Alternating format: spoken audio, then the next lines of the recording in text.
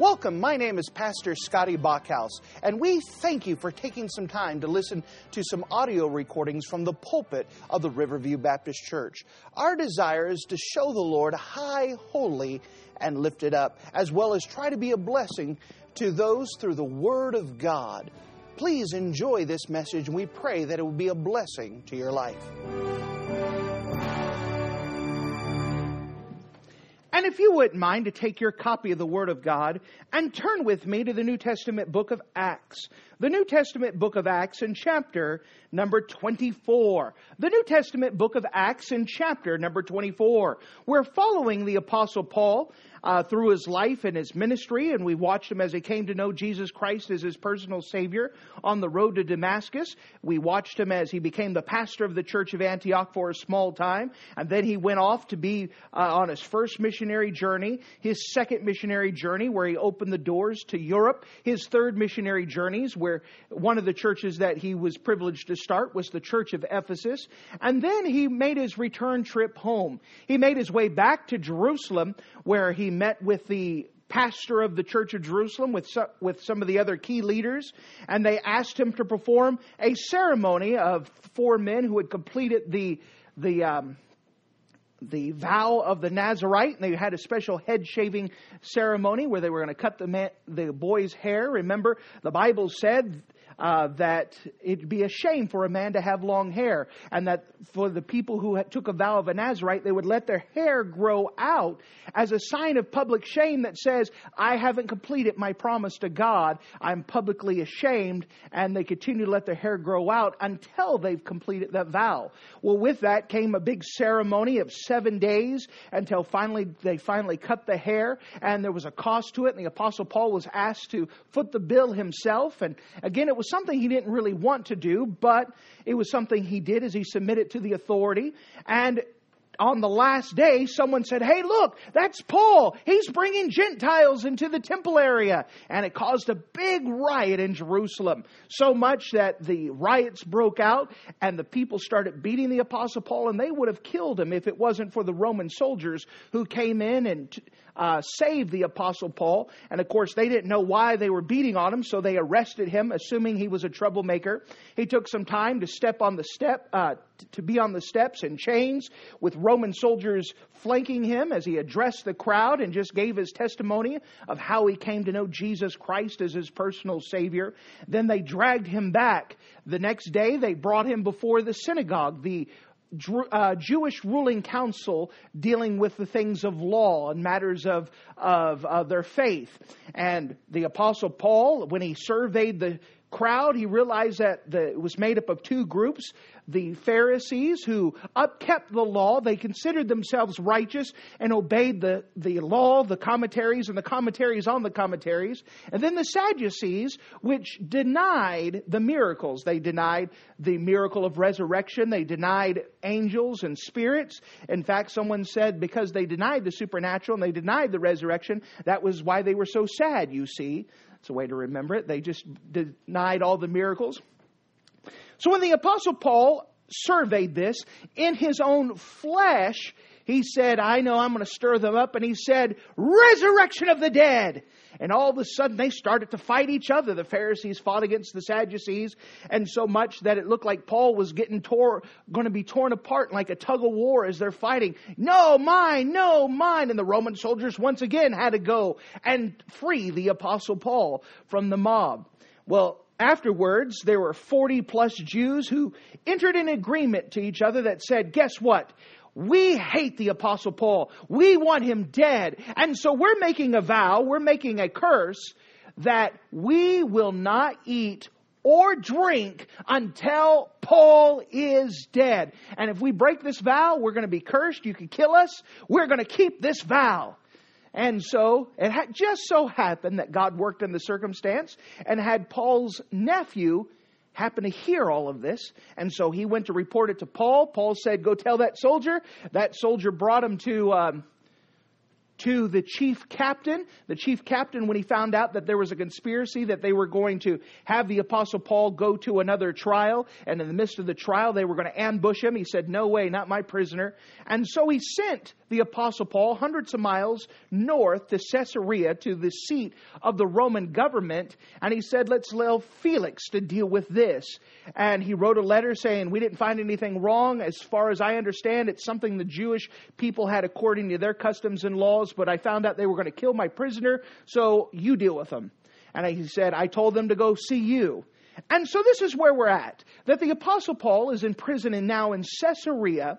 He still hasn't done anything wrong. And now the new trial begins. This time not before the Sanhedrin court of the Jewish people, but before Felix, the Roman government, the Roman procurer of this area. And he is now going to listen to the Jewish charges. And so let's pick it up in the book of Acts, chapter 24. The book of Acts, chapter 24. And notice what it says in verse number 1. Acts 24 and verse number 1. "And after 5 days, Ananias the high priest descended with the elders and with a certain orator named Tertullus, who informed the governor against Paul. And when he began to come forth, Tertullus began to accuse him, saying, 'Seeing that by thee we enjoy great quietness, and have very worthy deeds are done unto this nation by thy providence, we accept it always, and in all places, most noble Felix, with all thankfulness. Notwithstanding that I be not further tedious unto thee, I pray thee that thou wouldest hear us of thy clemency a few words.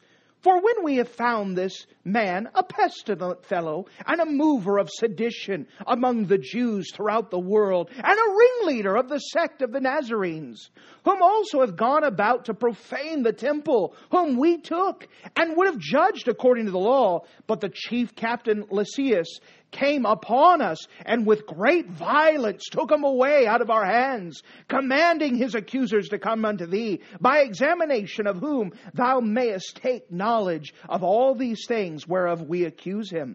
And the Jews also assented, saying that these things were so.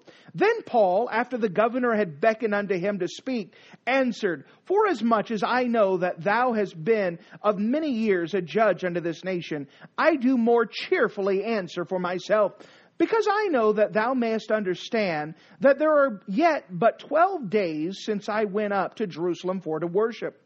And they neither found me in any temple, or found me in the temple disputing with any man, neither raising up the people, neither in the synagogues nor in the city. Neither can they prove the things whereof they now accuse me. But this I confess to thee, that after the way which they call heresy, so worship I the God of my fathers, believing all things which are written in the law and in the prophets, and have hope toward God, which they themselves also allow, that there be a resurrection of the dead, both of the just and unjust. And herein I do exercise myself to always have a conscience void of offense toward God and toward men.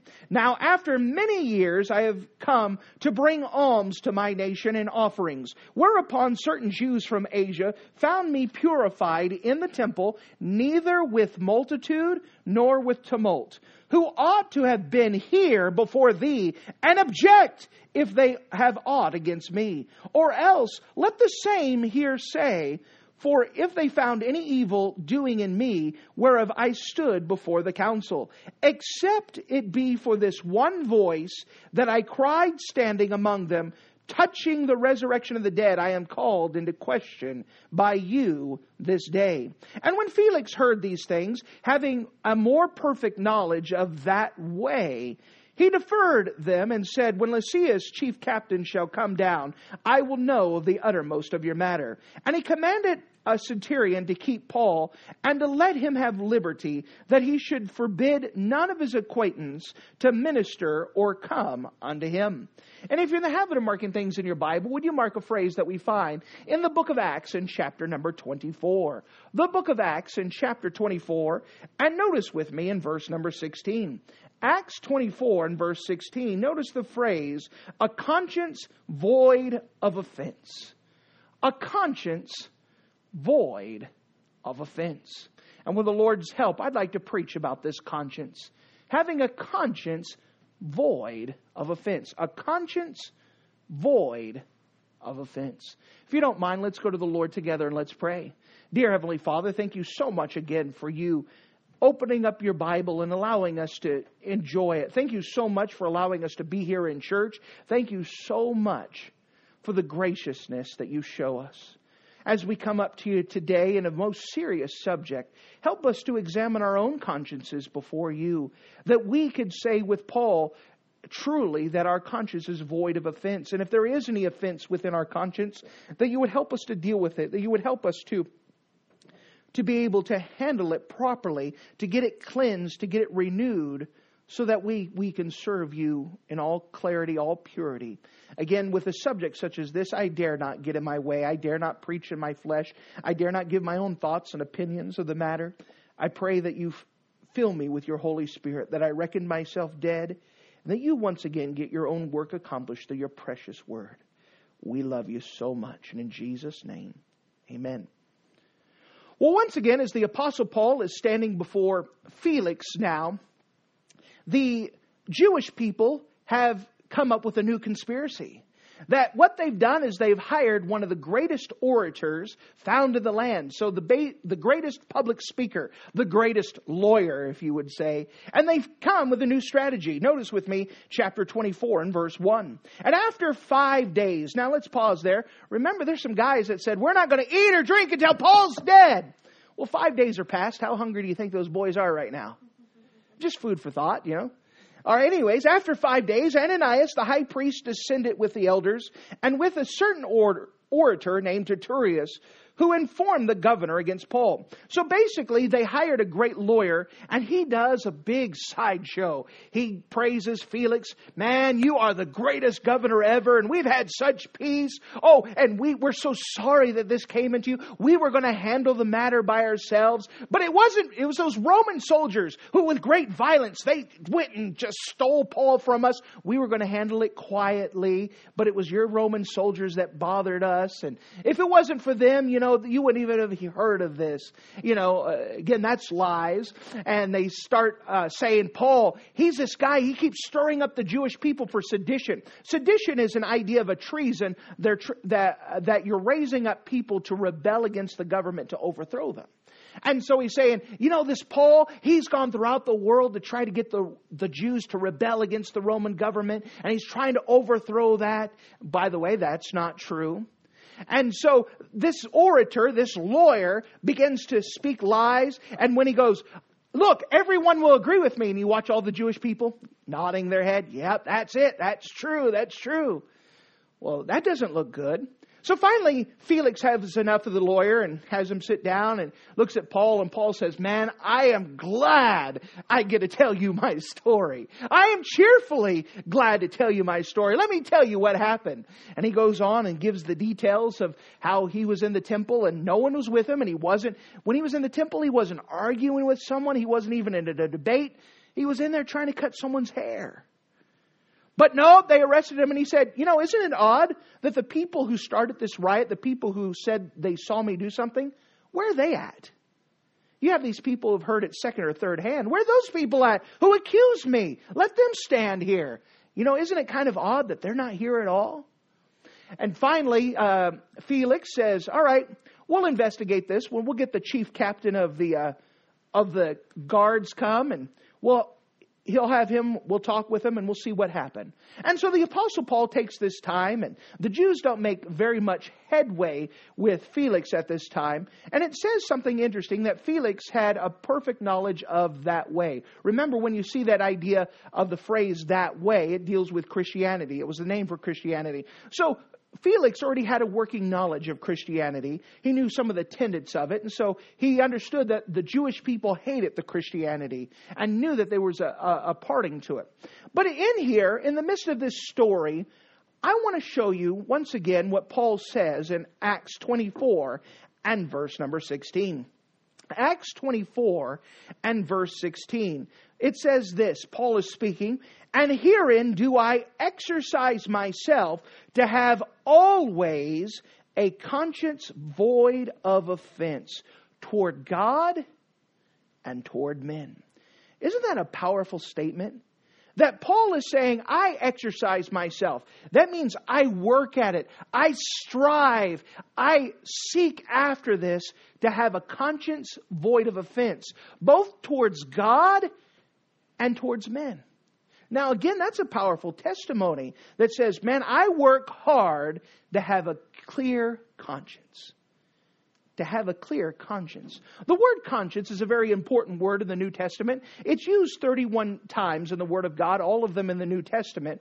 And the one thing that we learn about conscience is that conscience tells us that there is a God. Now, conscience is something that God has made into every man with an innate sense of right and wrong. So everyone has a conscience. Everyone has an innate sense of right and wrong. If you don't mind, I'd like to do kind of a word study on the word conscience and see what we can learn about having a good conscience, about what a conscience is. And I'm going to use verse 16 as an outline that it says, and hereby I do exercise myself to have a conscience void of God, a conscience void of offense. And then he says, towards God and towards men. So first of all, let's cover the idea of a conscience void of offense. A conscience void of offense. Now, Paul, again, says he exercised himself. He worked at it. He strived to have a conscience void of offense. He worked at it. One thing I want to tell you about a conscience is that a conscience can be trained. A conscience can be trained. Now, a conscience is not the Holy Spirit, meaning that there's a difference between your conscience bothering you and conviction. Conviction comes from the Holy Spirit for the purpose of correcting our behavior. And so that's something the Holy Spirit does, and it's mainly given to those who have accepted Jesus as their Savior. If you've accepted Jesus as your Savior, then you should be convicted when you do something wrong. We have that added feature. But anyone who lives has a conscience. And a conscience is an innate sense of right and wrong, and it can be trained.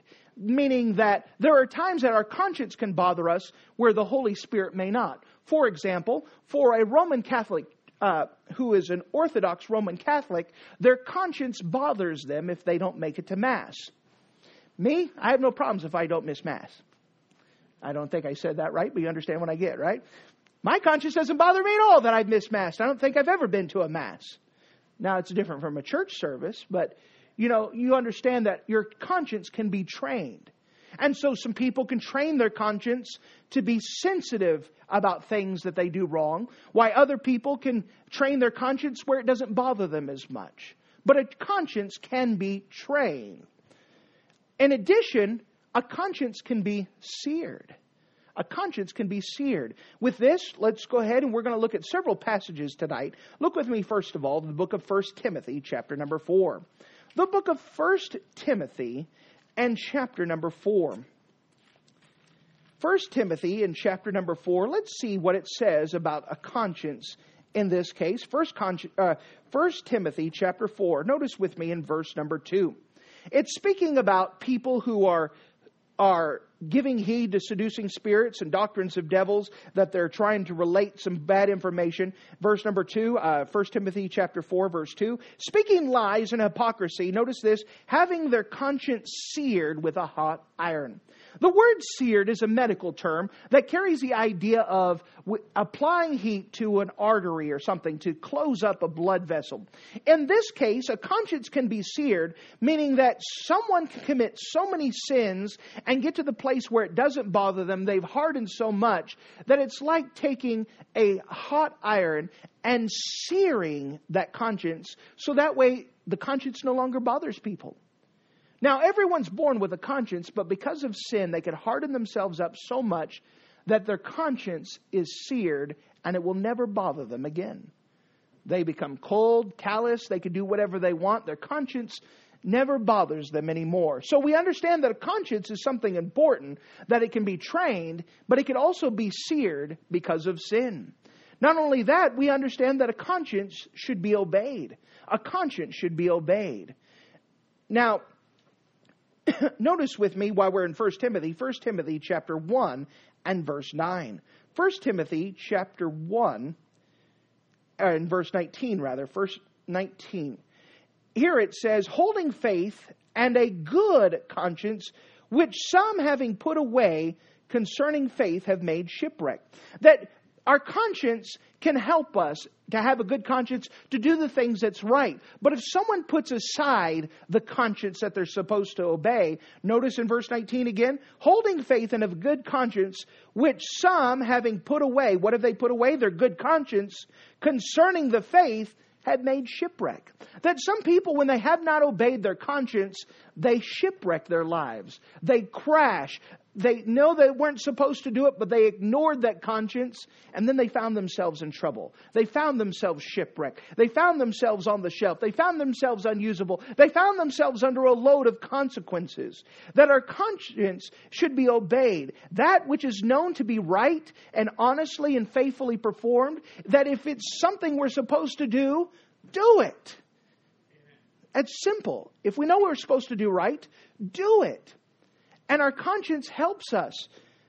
Our conscience can be clear. Our conscience should be is a tool that God has placed in us to help us to do things that are right.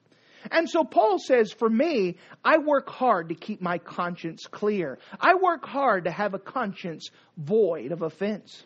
Now, he further defines it. Not only does he have work to have a conscience that's void of offense, he says, I work hard to have a conscience that's void of offense towards God. I work hard so that way my conscience is clear before God. The next portion I want to show you is having a conscience clear towards God. A conscience clear towards God. We're going to look at several verses. Let's look at 2 Corinthians, the book of 2 Corinthians chapter 4. So how do we keep a conscience clear with God? Now, this I'm trying to help you. Young people, this is what young people struggle with, of maintaining a clear conscience. There are so many teenagers today, so many young people who have such a miserable conscience because they've disobeyed it. They've disobeyed it. You need to start by having a conscience clear towards God. Notice with me, and take your Bibles and look with me, in the book of 2 Corinthians chapter number 4. 2 Corinthians chapter number 4, and notice with me in verse number 2. It says, but have renounced the hidden things of dishonesty, not walking in craftiness, nor handling the word of God deceitfully, but by manifestation of the truth, commending ourselves to every man's conscience in the sight of God. Now, in this passage here, it's dealing with the idea of teaching the Bible properly and teaching others properly. And knowing that our first audience, when we deliver a message, is not you, but God. Anything that I preach needs to make sure that I'm teaching it pleasing to Him. Anything that I teach should be done with the idea that I'm trying to please God with what I teach. Not man first of all, but God first of all. I have to stand before God and give an account. That one day I will stand before Him. That everything I say and everything that I do, I want to have a conscience that's void of offense. Knowing that I've done what's right, I'm going to stand before God. That means the way that I handle the Word of God, this is the context of it, that our conscience towards God is maintained by obeying the Bible. You want to have a good conscience towards God? Obey His Word. And when you disobey His Word, you cannot maintain a good conscience towards God. If you keep saying, I don't care what the Bible says, I'm not listening, you're not going to have a good conscience towards God. Your conscience will bother you. Things will get in the way between you and the Lord. And so it starts off by our obedience to God's Word. Are you obeying God's Word? Notice with me as we go on with the same thought, 1 Timothy chapter number 3. 1 Timothy chapter number 3. By the way, conscience is used quite a bit in the epistles of 1 and 2 Timothy. 1 Timothy chapter number 3. 1 Timothy chapter number 3. And we see in the qualifications of a deacon, once again, the idea of a conscience. Notice what it says in the qualifications of a deacon. And 1 Timothy chapter 3 and verse number 9, we're jumping right in the middle of the qualifications. It's speaking about the deacon in verse number 9. Holding the mystery of the faith in a pure conscience. What is the mystery of the faith, by the way? That's dealing with the gospel. And so a deacon, one of the requirements of a deacon is that he is faithful to delivering the gospel. That people are dying and going to hell, his responsibility is to make sure that it goes out. He's got to keep a good conscience towards God. Have you been faithful, deacon, of passing out tracts? Have you been faithful, deacon, for telling people about the Lord? Well, to have a good conscience towards God, a deacon's requirement is that he is faithful in delivering the message and passing and telling people about the Lord. He is to have a good conscience with God in this regard. Notice with me as we continue on to the book of Titus. That's 2 books over. The book of Titus in chapter number 1. Titus in chapter number 1. Once again, we see this idea of having a conscience clear before God.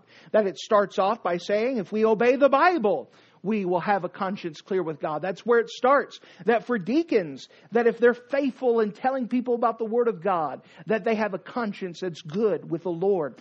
A conscience void of offense. Titus chapter 1. And notice with me, we're going to read several verses to get the context. Titus chapter 1 and verse 12. Titus 1 and verse 12. One of their own selves, even a prophet of their own, said, the Cretans are always liars, evil beasts, slow bellies. This witness is true. Wherefore rebuke them sharply, that they may be sound in the faith, not giving heed to Jewish fables and commandments of men that turn from the faith, but unto the pure all things are pure. But unto them that are defiled and unbelieving is nothing pure, but even their mind and conscience is defiled. They profess that they know God, but in works they deny Him, being an abominable and disobedient, and to every good work reprobate. Here it's specifically talking about teachers. That teachers who teach against God's Word and against what the Bible says, their conscience is defiled before God. That any teacher should be teaching what the Bible clearly says. Not their thoughts, not their opinions, not manipulating things to try to convince people. That we're supposed to teach what the Bible clearly says. And anyone who teaches outside of the Bible, their conscience is not going to be right with God. Their first audience, again, what I said, is always God. Is what I say what God intended? Is what God's saying, is that what His thoughts, is that what He desired to get across? That anybody who's teaching doesn't have a platform to teach what they want. They have to teach what the Bible clearly says. Notice as it goes on, Hebrews chapter number 9. Hebrews chapter number 9. Again, the Bible says quite a bit about having a conscience. Paul says, I exercise myself to have a conscience void of offense. First of all, towards God. A conscience void of offense towards God. That I want my conscience to be right with God. I want my conscience to be nothing between me and the Savior. Hebrews chapter number 9. We see once again an idea of conscience. Hebrews chapter 9. Hebrews 9. And notice with me in verse 14. 9:14. How much more shall the blood of Christ, who through the eternal Spirit offered Himself without spot to God, purge your conscience from dead works to serve the living God? You know what happened is that I was a sinner on my way to hell. I had sinned and offended a holy, righteous God. But Jesus died. And when He died, He offered me salvation full, free, and forever. And His blood was able to cleanse my conscience. I can now have fellowship with God because my conscience can be clear with Him because of the shed blood of Jesus Christ. Because of the forgiveness He offers. You know, that's why 1 John 1:9 is in the Bible. If you confess your sins, He is faithful and just to forgive your sins and to cleanse you from all unrighteousness. You understand you don't have to deal with guilt anymore? That if you do something wrong, you can confess it, and God promised He's faithful and just to forgive you of your sins and to cleanse you from all unrighteousness. That word cleanse has the idea to scrub clean. God can scrub clean our conscience. Oh, to have a clean conscience, there is nothing like it. There is nothing like having a spiritual shower in the inside out to make sure that I am totally right with God. And you can have a clean conscience towards God. You can confess your sin and get it right with Him. and to be thoroughly cleansed. But Jesus died so we can have a clean conscience before Him. Jesus died so we can have fellowship between us and the Lord with nothing between me and the Savior. Notice again as we see something about having a conscience clean before the Lord, a conscience void of offense, 1 Peter chapter number 2. 1 Peter chapter number 2. This is a big one here. 1 Peter chapter number 2. 1 Peter chapter number 2.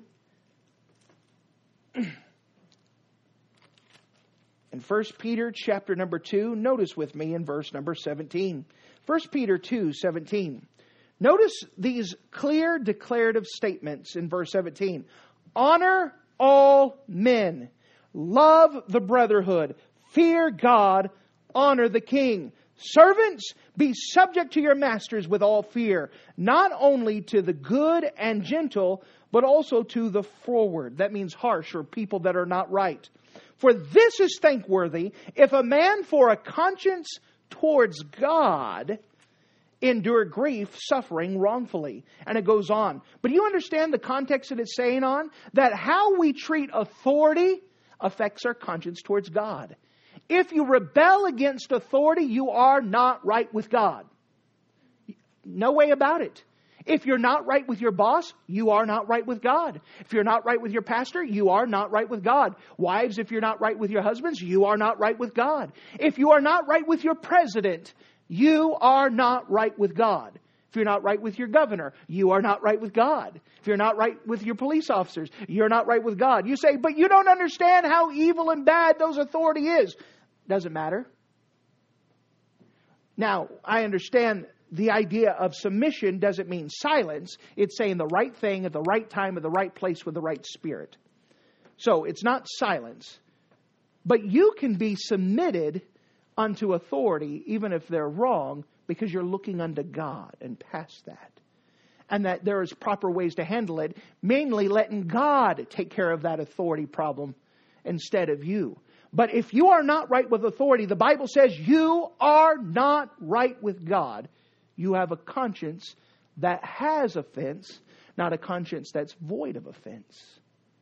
So when we live in a rebellious world, we live in a world that brags about its rebellion against authority. We have a society that is not right with God. This is just a clear statement. And in order to be right with God, they need to fix that authority problem that they have. Notice as we go on. Again, we're just talking with our conscience towards God. We haven't even got to the man part yet. This is all dealing with our conscience towards God. That's things that people around us might not even know. This is a heart matter. Notice as we go on to 1 Peter chapter number 3. 1 Peter chapter number 3. Again, just declaring what the Bible says. 1 Peter chapter number 3. And notice with me starting at verse number 20. 1 Peter chapter 3 and verse number 20. Which sometime were disobedient when once the long suffering of God waited in the days of Noah, while the ark was preparing, wherein a few, that is, 8 souls, were saved by water. And the like figure whereunto even baptism also doth now save us, not putting away of the filth of the flesh, but the answer of a good conscience towards God by the resurrection of Jesus Christ, who is gone into heaven and is in the right hand of God, angels and authorities and powers being made subject unto Him. Here we see the idea that being right with God in the matter of baptism is an idea of conscience. Now, I know that there's some people that get bothered with this passage, that they take it out of context. They say, look, verse 21, here we go. The figure like the night, wherein even baptism also does now save us. And then they stop the verse and say, look, baptism saves us. It does not save us. Read the parenthetical phrase which explains what he means. Not the putting away of the filth of the flesh, but the answer of a good conscience towards God. Here it's talking about our relationship with God. That when we get baptized, it doesn't wash away our sins. But what it does do is that it shows that we're willing to obey what God has given us to do. That Baptism is a picture that Jesus died, He was buried, and that He rose again. And that we, because God said this is what you should do when you get saved, we're obeying that. You understand that a person who gets saved and refuses to get baptized after they know they should, they're not right with God. They're disobedient, even with the idea of baptism. And it's something they need to get right. Again, this is just what the Bible says. We're following with it. But Paul said, I exercise, I work at it, I strive at having a conscience void of offense towards God. Basically, he says, I work very hard to make sure things between me and God are right. With how I preach, with how I teach, how I obey authority, how I deal with the situations. I make sure that I'm right with God in my conscience. But he also said, I exercise myself to have a conscience void of offense toward God, but also toward men. That's the third thing I want to show, is that he had a conscience void of offense toward man. Toward man. Do you understand that we need to strive to make sure that our conscience is right between other people? Notice with me in 2 Corinthians chapter number 1. The book of 2 Corinthians chapter number 1. And let's see what the Word of God says about having a conscience void of offense towards man, towards other men. 2 Corinthians chapter number 1. And if you don't mind, notice with me in verse number 12. 2 Corinthians chapter number 1 and verse number 12. For our rejoicing is this, the testimony of our conscience, that in simplicity and godly sincerity, not with fleshly wisdom, but by the grace of God, we have had our conversation in the world, and more abundantly towards you-ward. What he's saying here is that the way that we've tried to deal with you, we've tried to deal with things simply, godly sincerity and simplicity. He says, we've tried to deal with you simply. We've tried to deal with you with just an honest conscience of trying to help you out. And I have a conscience void of offense because I've tried to do right by you, by telling you the truth, by telling you what the Bible says, by trying to help you. I'm not trying to get something from you, the Apostle Paul is saying. I've been trying to help you, and I've got a conscience void of offense because I have a pure conscience. I've been doing what's right, trying to help you out. Notice as he goes on and explaining in the book of 1 Timothy chapter number 1. Once again, jumping back to 1 Timothy, there's a lot of things about conscience in 1 Timothy. 1 Timothy chapter number 1. Apostle Paul is explaining, I have a conscience void of offense because I've tried to deal with you in simplicity. I've tried to deal with you in godly sincerity. I've got a clear conscience because I've just been trying to help you and tell you the truth. And 1 Timothy chapter number 1, we see something else. Notice with me in verse number 3. 1 Timothy chapter 1 and verse 3.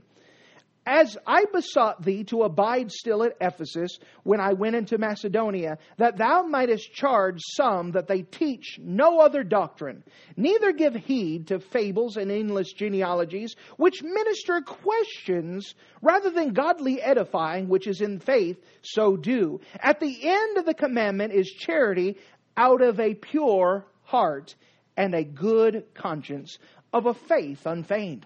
Once again, it comes to the subject of teaching.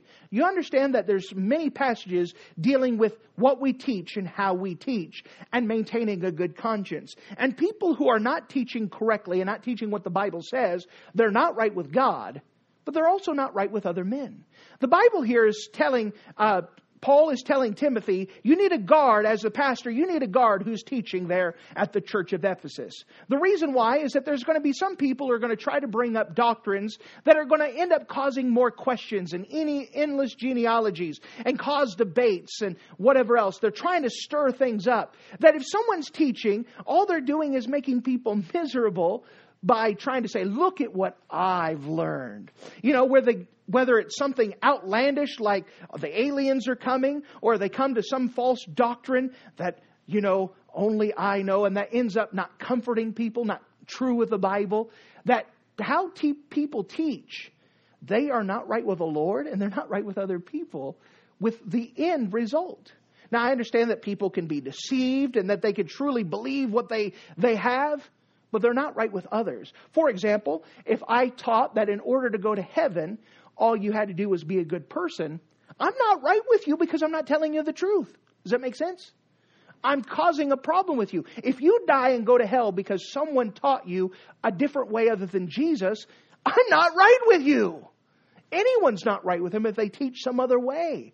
Man, I'd hate to have on my conscience that people died and went to hell because of something I taught. That's a big deal. What happens with someone who maybe they're a Christian and they've accepted Christ as their Savior, but they miss out on things on the Christian life because of something I taught? Man, I don't want to have that responsibility. Man, what we teach, we need to think of the end result. Where does it lead? We need to teach the Bible clearly, what the Bible says, so we can be a help to people and not confuse them. I'm not right with God if I teach something that messes people up in their life of faith, of walking towards God. Notice as we go on, see what the Bible says some more. The book of Hebrews, chapter number 13. The book of Hebrews, chapter number 13. The Bible says quite a bit of having a conscience void of offense, of maintaining a good conscience towards God and towards man. How is your conscience doing, by the way? Have you been right with authority? Have you been right with God? Well, let's continue on and see what the Bible says. The book of Hebrews, chapter number 13. Notice with me in verse 17. Hebrews 13:17. Obey them that have the rule over you and submit yourselves. Now God also knows human nature. He gives this command, obey them that have the rule over you. Now specifically in the context, he's dealing with the idea of pastors. But you could apply this to any authority. Obey them that have the rule over you and submit yourselves. And they know that the normal question coming out of every teenager's mouth is, why? Why? So he says, let me tell you why. Obey them that have the rule over you and submit yourselves. Why? For they watch for your souls, as they must give an account, that they may do it with joy and not with grief, for this is unprofitable for you. You understand that the burden of a pastor is that he wants more for you than what you want for yourself? He desires to see you follow after the Lord. But when you say, I want to do whatever I want, it breaks his heart. Man, I want you to have more. I want you to have God's blessings. I want you to pray. I want you to pay attention to me. Why? I'm trying to help you out. And when you don't pay attention, when you do your own thing, I can see where you're going. Man, that's hard. I'm trying to help. You understand that I have to stand before God as the pastor of this church. And I have to give an account for what is being taught and who is teaching. Now, I'm not responsible for your actions. I'm responsible for what you're taught. And how you apply it's up to you, but that's a big responsibility to teach this right, to know that I'm going to stand before God. Have I done everything I could? Have I prayed for you enough? Have I done so much? Now, Paul is addressing them and saying, you need to obey the leaders. You need to obey your pastor. Why? Because they're trying to watch over you. Notice verse 18 as it continues with that thought. Pray for us as your pastor. Pray for your pastor. Pray for authority. Why? For we trust that we have a good conscience, in all things willing to live honestly. He says, hey, you have a responsibility to obey authority, and I'm supposed to direct you right. You need to pray for your authority, that I direct you the right way, that I teach you the right way. You please pray for me, that I teach you correctly, because this is a heavy burden. That's what the Apostle Paul is begging to the people. Please pray for me, so I can direct you the way that you should. I care for you and I've got to watch for your souls. Pray for me because I want to be right with you in what I teach. Notice as he goes on, 1 Peter chapter number 3. And the last verse we'll look up. 1 Peter chapter number 3. 1 Peter chapter number 3. And notice with me in verse number 15. 1 Peter chapter 3 and verse 15. It says, but sanctify the Lord God in your hearts, and be ready always to give an answer to every man that asketh you of a reason of the hope that's within you, with meekness and fear, having a good conscience, that whereas they speak evil of you, as of evildoers, they may be ashamed that falsely accuse you your good conversation in Christ. For it is better, if the will of God be so, that you suffer for well-doing than for evil-doing. Here we say, even when suffering wrongly, that we maintain a good conscience before man. Why? Because it's a reflection on the Lord. Are we trusting God? You understand that bad things are going to happen to you. And you understand we have a choice of how we're going to react. Someone said attitude is your choice. How you react, that's your choice. You could choose to say, I'm going to do what's right before man and God, and I'm going to react properly. Why? Because people are watching you. They're watching to see how you react when people lie against you, when things at work are not going right, when things at home. They're watching you to see if you're going to respond properly. You understand, those are great opportunities to witness to people that we're trusting in God. Don't you understand how bad things are for you? I do, but God's still good and God's still right. How can you say that? Because He's still good and so right. I don't understand. God's still good and God's still right. And it causes them to think. You understand that in our history, we have many martyrs who have been burnt at the stake and died for their faith. One of them was John Huss.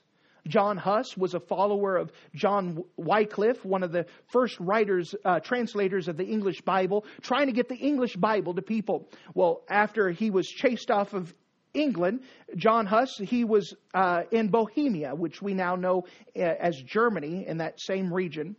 And he just tried to teach the Bible faithfully as he could. Well, the church did not like what John Huss was teaching. And so what they did is they arrested John Huss and they put him on trial, and he was found to be guilty, and they burnt him at the stake. His dear wife was also arrested, and they tried to get her to renounce. They tried to say, don't follow the same fate as your husband. Renounce Christ and your ways and do what we tell you to do as a church. And she refused. Every day, up until her death, she wore black. But the day that she was tasked to go to the stake and be burnt at the stake for her faith, she was wearing a beautiful white dress. And they said, why in the world are you wearing a white dress?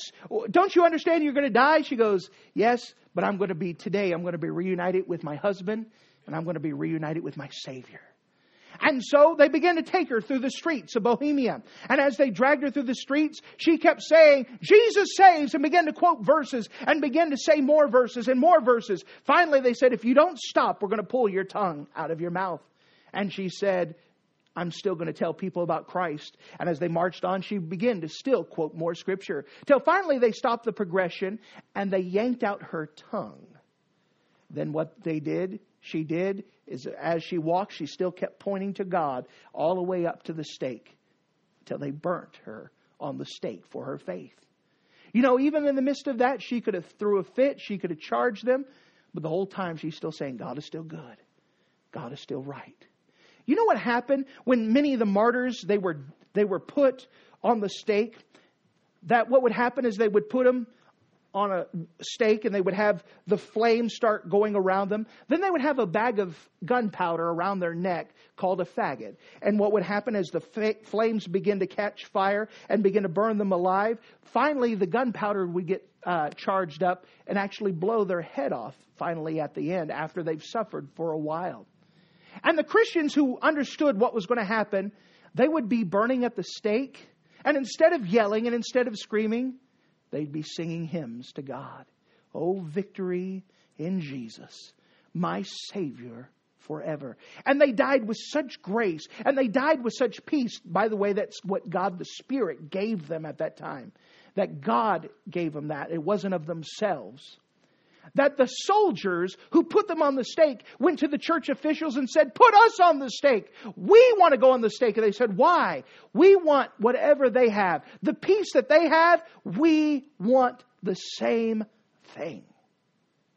Why could they say that? Because you had a group of people who had a conscience void of offense towards men. Even when they were getting ready to die, they could have thrown a fit and no one would have blamed them. But they said, listen here. My God is still good and He's still right. And I don't care what the situation is. I'm going to trust in Him. And what it did is it brought many more people to trust in Christ because of the way that they suffered during the hard times. You see, it's all about keeping a conscience void of offense, first of all towards God and then towards man. Remember, I've already given you the solution that if there is something on your conscience, it doesn't have to stay there. 1 John 1:9. If you confess your sins, He is faithful and just to forgive your sins and to cleanse you from all unrighteousness. You know, some people just need to take a spiritual bath. And there's nothing wrong with it because we're all sinners and we sin all the time. The thing is to keep short accounts with God, to keep your conscience clear. That if you do something wrong, run to the Savior, admit that you are wrong, and let Him cleanse you. But maybe some of you, it's been a while since you've taken a bath. It's been a while since you've taken a shower. Maybe no one else smells you, but the Lord does. How is your conscience towards God? How is your conscience towards authority? How is your conscience towards fellow man? As for the Apostle Paul, he says, I exercise, I work at it, I strive to have a conscience void of offense towards God and towards man. How is your conscience today? Thank you for listening to this audio message. This is Pastor Scotty Bachhaus, and I encourage you to take this information that you just received and make a specific decision to follow after the Lord. If you don't know Jesus Christ as your Savior, let me beg you to take the time to receive Jesus Christ for the forgiveness of your sins. If you are saved, I encourage you to make a decision in your life to help you get closer with the Lord. If there's anything specific we can do to be a blessing or to pray for you, we encourage you. Look us up on the internet at riverviewbc.com. Once again, that's riverviewbc.com. Or if you would prefer to call us, you can give us a call at area code 920-530-6308. Once again, that number is 920-530-6308. If there's anything we can do to be a blessing or an encouragement to you, please let us know. We would love to make ourselves available. Thank you.